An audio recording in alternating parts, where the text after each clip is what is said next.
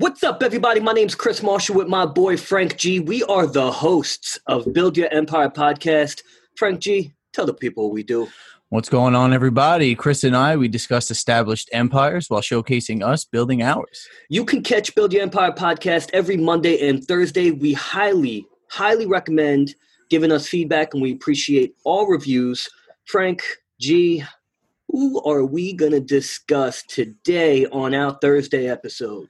Today, we dive into a man that they called the comic genius of America, Dave Chappelle. Ooh, Davey Chappelle's, huh? Davey Chappelle. Davey Chappelle's. So, we kind of pre-prep and we discuss what empire we're going to essentially go over on Thursdays. And Dave Chappelle just recently made an appearance on YouTube creating 846, which is I wouldn't say a stand-up performance, but a polarizing performance that we can certainly say. 846, of course, is representing how long George Floyd had a knee on his neck, and it was certainly polarizing. Yeah, I mean, it to be honest, it kind of almost felt like a group therapy session where he very geniusly added comedy into it, but used his platform to completely discuss, how you clearly saw how enraged Dave Chappelle was. You saw him clench his fists on stage while he was speaking about this. Yeah, he always had that stage presence, and we'll get into, of course, his career, his come up.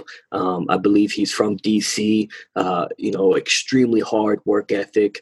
If we're talking empires, at least in the comedy realm, from our generation, I would say Dave Chappelle is number one. And frankly, Kevin Hart probably number two, but Dave Chappelle is number one. He would be Eddie Murphy. He's number one. From like a fan and like iconic standpoint, and our generation, absolutely. I mean, he created one of the most successful comedic sketches show in all of time. Of all time, which only had two seasons. Two seasons, and it's funny because he mentions Kevin Hart in like all of his stand-ups, and he mentions how he is like above him in like the comedy world, or even like Dave Chappelle's son who joke about how he wants to go see Kevin Hart instead of his dad. He even mentioned it in his release of 846, which is funny. Well, that's because, it's tough. Kevin Hart sells out arenas. Arenas, and he goes on arena worldwide tours. Now, Dave Chappelle, he's also sold out arenas. I mean, he just recently did it with Joe Rogan, and he's just way more laid back. He has no social media. It's all word of mouth, and he's an icon. He's an icon and has been an icon probably since the Chappelle Show, which came out in 2001, maybe 2002. Yeah, well, I mean, his contracts were for, I think, 2003 through 2004. That's when the season's released. And then he pretty much bounced when the third season was in the middle of being made, or That's the infamous offered $50 million and he moved to Africa. Yeah, he pretty much dipped. And he's like, I'm not running from the money, or I'm not walking out on money. I'm walking out from the circumstances that these people around me are positioning themselves in to get in my pocket. They pretty much, to my knowledge, trying to control the narrative. Even though he had a lot of the creativity, he felt like he was being controlled. And also a lot of his skits he felt were socially irresponsible. He did. He actually, a lot of his skits were on the preference of racism. Right. Yeah, absolutely. Absolutely. And I do think he even says it does make him uncomfortable, although his stand-up is a lot of controversy. Yeah. But I guess when you're in the TV industry, you're really, it's almost like, we work corporate, but we're business corporate. That is like pure corporate identity. Yeah. And I think he bounced, though, really because not the money, but also the pressure of being that funny and that high of a level. I mean, that's tough to do for another 2 years. Yeah, I mean, I could totally see like the pressure of that. I mean, he says he loves the fame. Obviously, he loves the fame. I mean, he's a great storyteller. The man kills it on stage.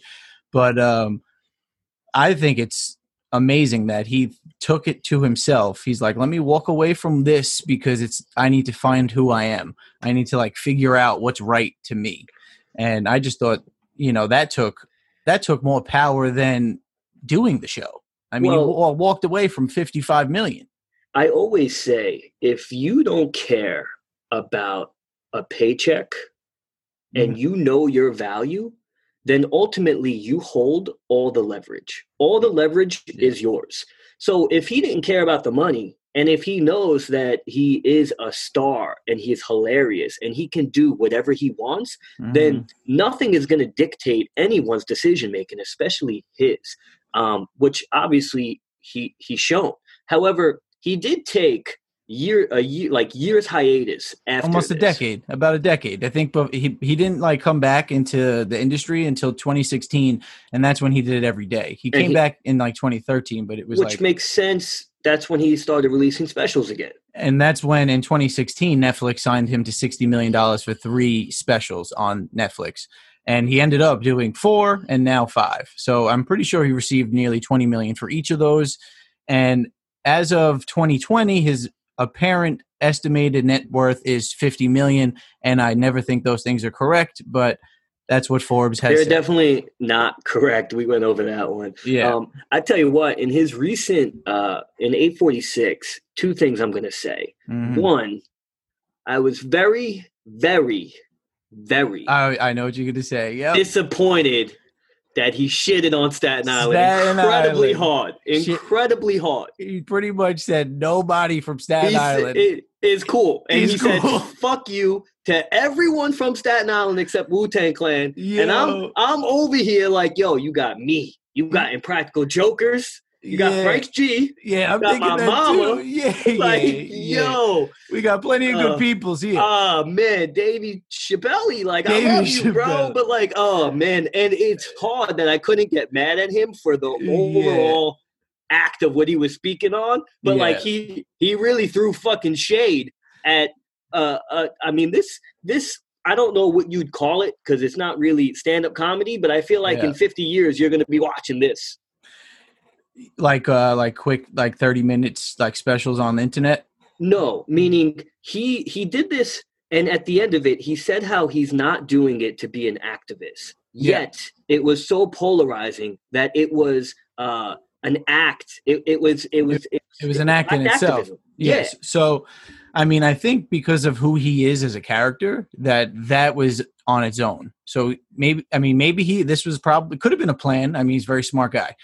But so think of like the comedy world.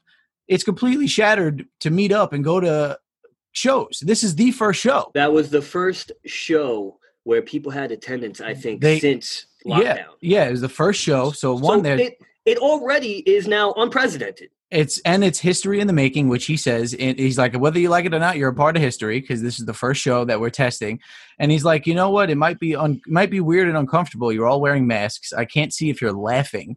I mean, I can hear you. I can't see the smiles and the happy joyness.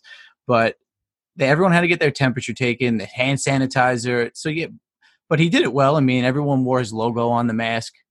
I almost wanted his chain. Yeah. Yeah, he looks pretty cool on stage. I can't lie.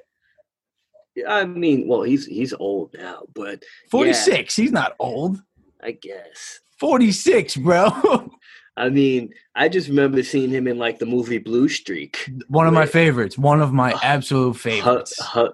I'm glad you got the reference.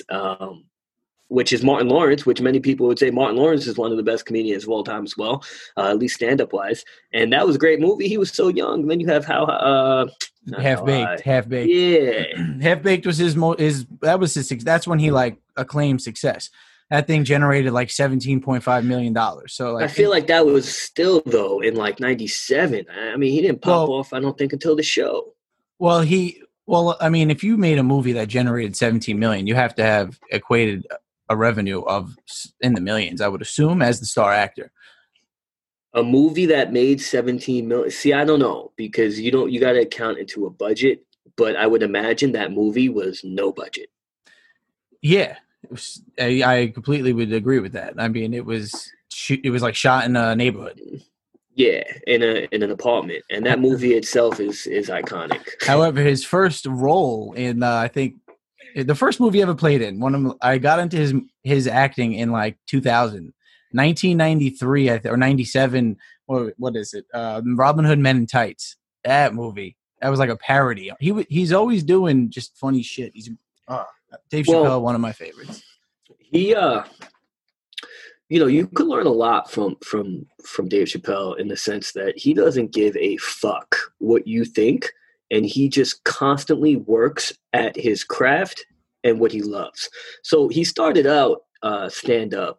He was super young, 14, I think. Yeah, I was gonna say he was younger than 18, and of course you're going to all these venues and you're performing, but he was known, and he still does it actually, where he takes a little stereo with a microphone, and he'll just park it in a park and do his show, and then have random people like he's like a street performer. Well, yeah, now, so aside from this special that Netflix teamed with YouTube and they released 846, he is doing shows in Ohio for pretty much his neighbors, 150 people. And he put sets of dates, 3 days in a row, like 3 weekends. They sold out instantly. So yeah, people want to see this is the first like back to reality. Like, they're dying to go see someone who they enjoy. I tell you what, I don't know if he could replicate that specific show multiple times. He's got to go back to comedian. That was very empowering, and at the same time, he didn't want a voice, and at the same time, was the voice. Well, yeah, I mean, he sees the movements in the streets, and he says it. The streets are going to speak whether I'm alive or dead. So he felt he didn't need to speak. And this is essentially going back to why he left, because he felt like the celebrity, he felt like he had to impose on every situation, I think. What's every celebrity's opinion? He's like, it doesn't matter. Why do you guys care? And he makes an incredibly valid point. And what's so interesting is every, African-American who has a platform and power, Stephen A. Smith, Dave Chappelle, I'm thinking, I had them off like top of my head.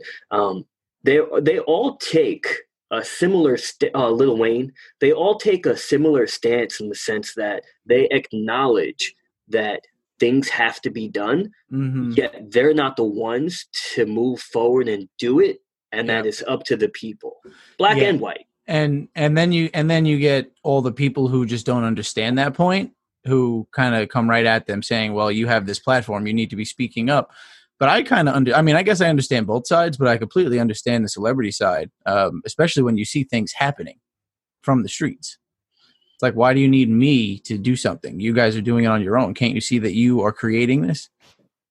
I 100% get it. And plus, I mean, if you're a celebrity of that stature, at least of the three people I just named, man, you have a lot on your plate. Oh yeah. Well, I mean, you're dealing with much more than, the current social status or economics. What we're going through. Imagine being a revenue stream that can generate $50 million. Imagine dealing with all those people, all those in and outs of the business, the creative aspect. How crazy is that? I mean, one show makes him so stand-up comedians, at least on that level, which there's only maybe legit 5. Yeah. Joe Rogan, Dave Chappelle, Kevin Hart. I mean, you got Sebastian Maniscalco, who can sell out MSG 4 straight nights in a row. Like these, I'm going to represent Staten Island, and Practical Jokers are probably up there. Although I went to an Impractical Joker show, MSG, and they didn't sell out MSG. Half of MSG was like locked off, right? Mm-hmm.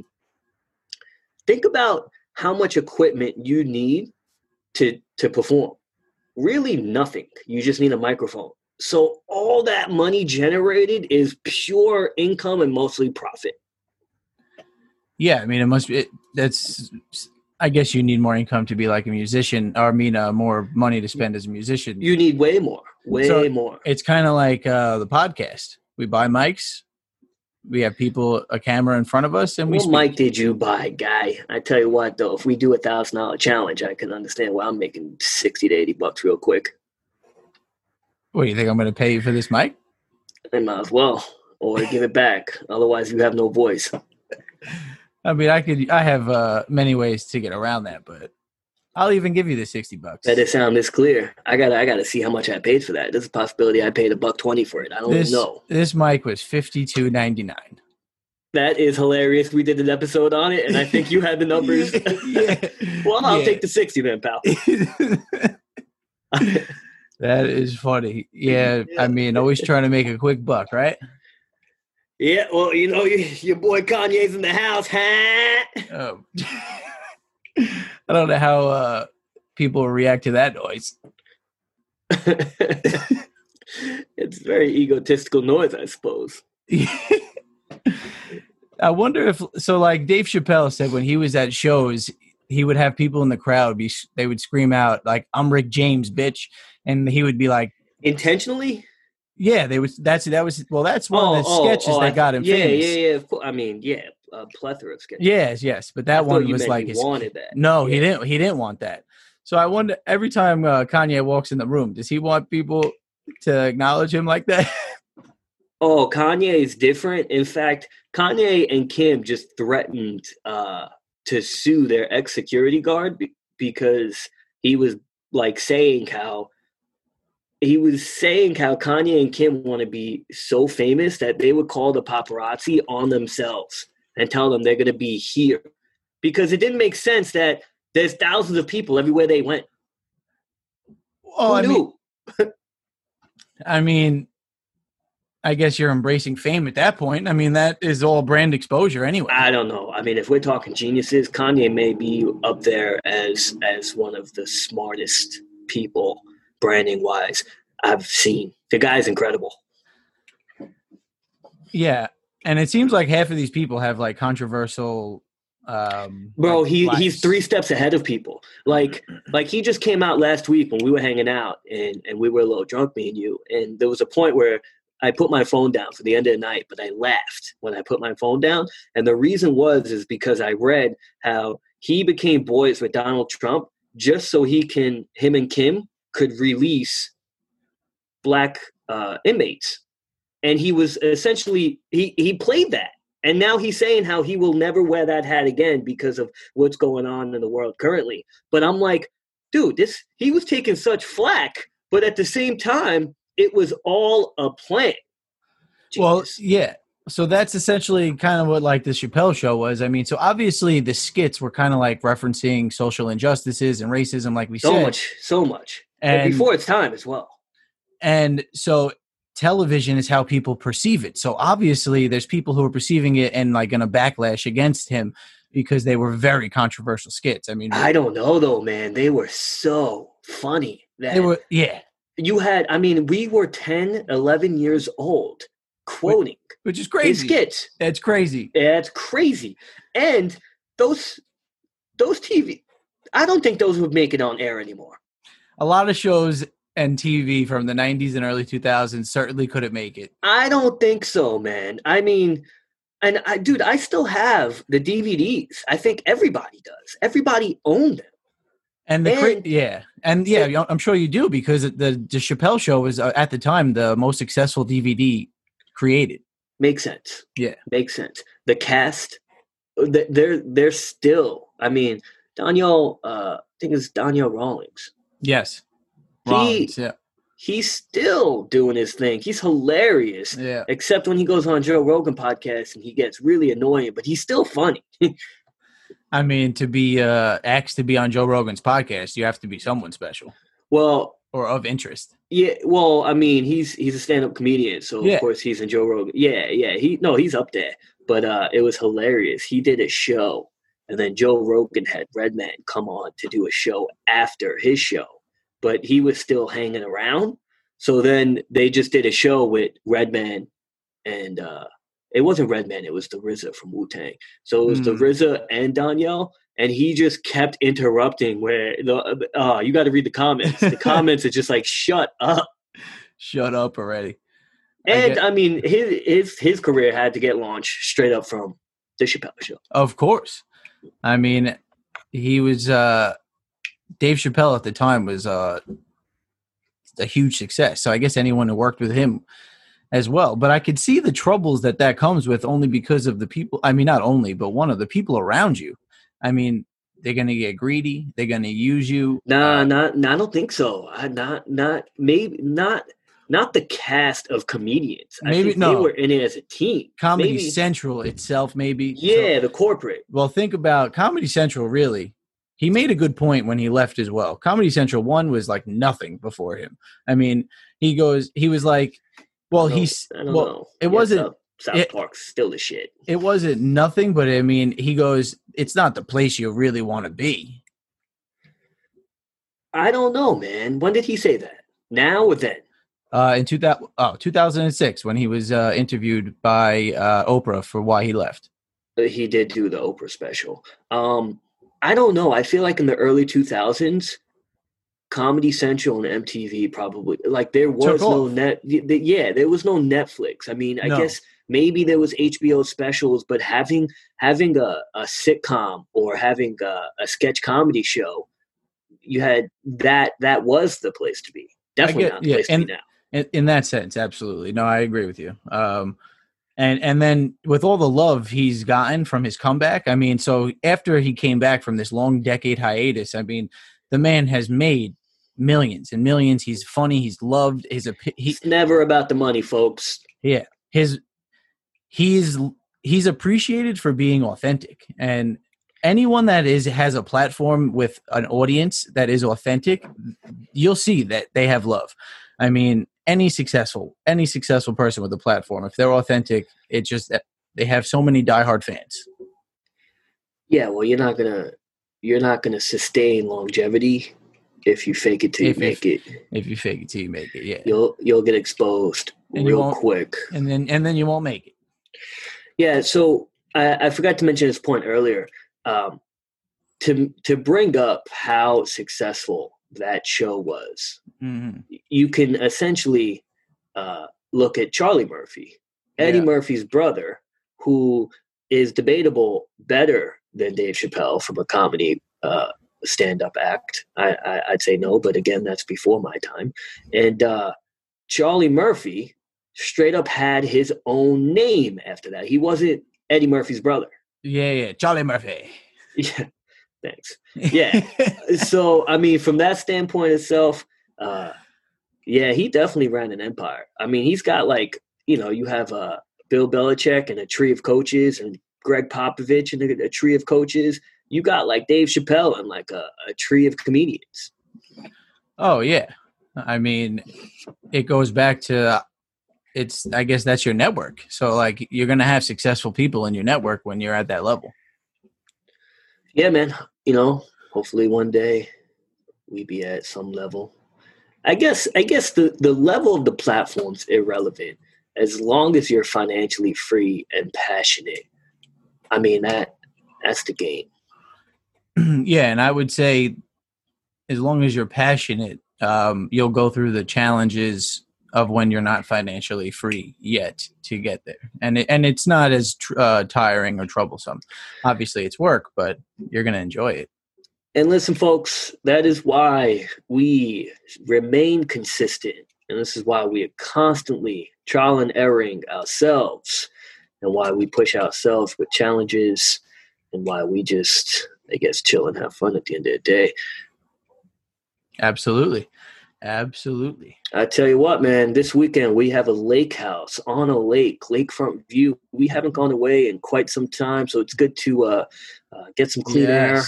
And, I certainly need it.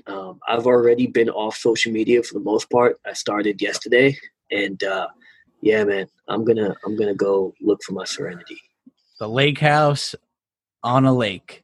Yes, we will be. Well, where the hell else do you think it would be? The beach? Well, this is what you said, so I was waiting this whole time to laugh at you for saying it. Oh, that's funny. How? So I'm glad you. Isn't that? Yeah. No, I flipped it back on you though. Fucking guy. Yeah, we're grateful we're going away though. Just get away, Yeah, you tried shitting on me, and I shitted back on you for shitting on me. I am glad. Yeah. Well, ladies and gentlemen, we are not going to Africa like Dave Chappelle. We are going to a lake house in the Poconos. And thank you very much for tuning in on this Thursday where we deep dive into empires of established, successful people. And we'll catch you next time. We out.